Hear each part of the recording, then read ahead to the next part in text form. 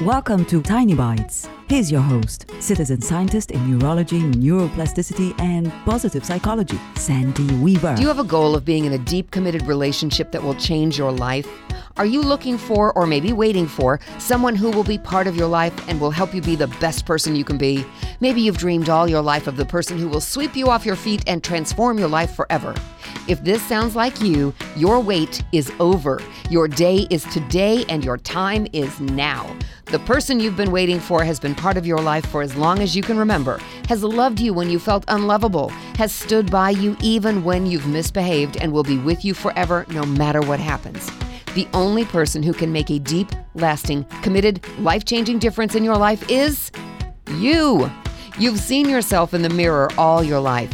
Look now and look into your own eyes. Look deeply at least once a day for at least 30 seconds and remind yourself of how much you love you, how much you appreciate you, and how you promise to be there for you no matter what.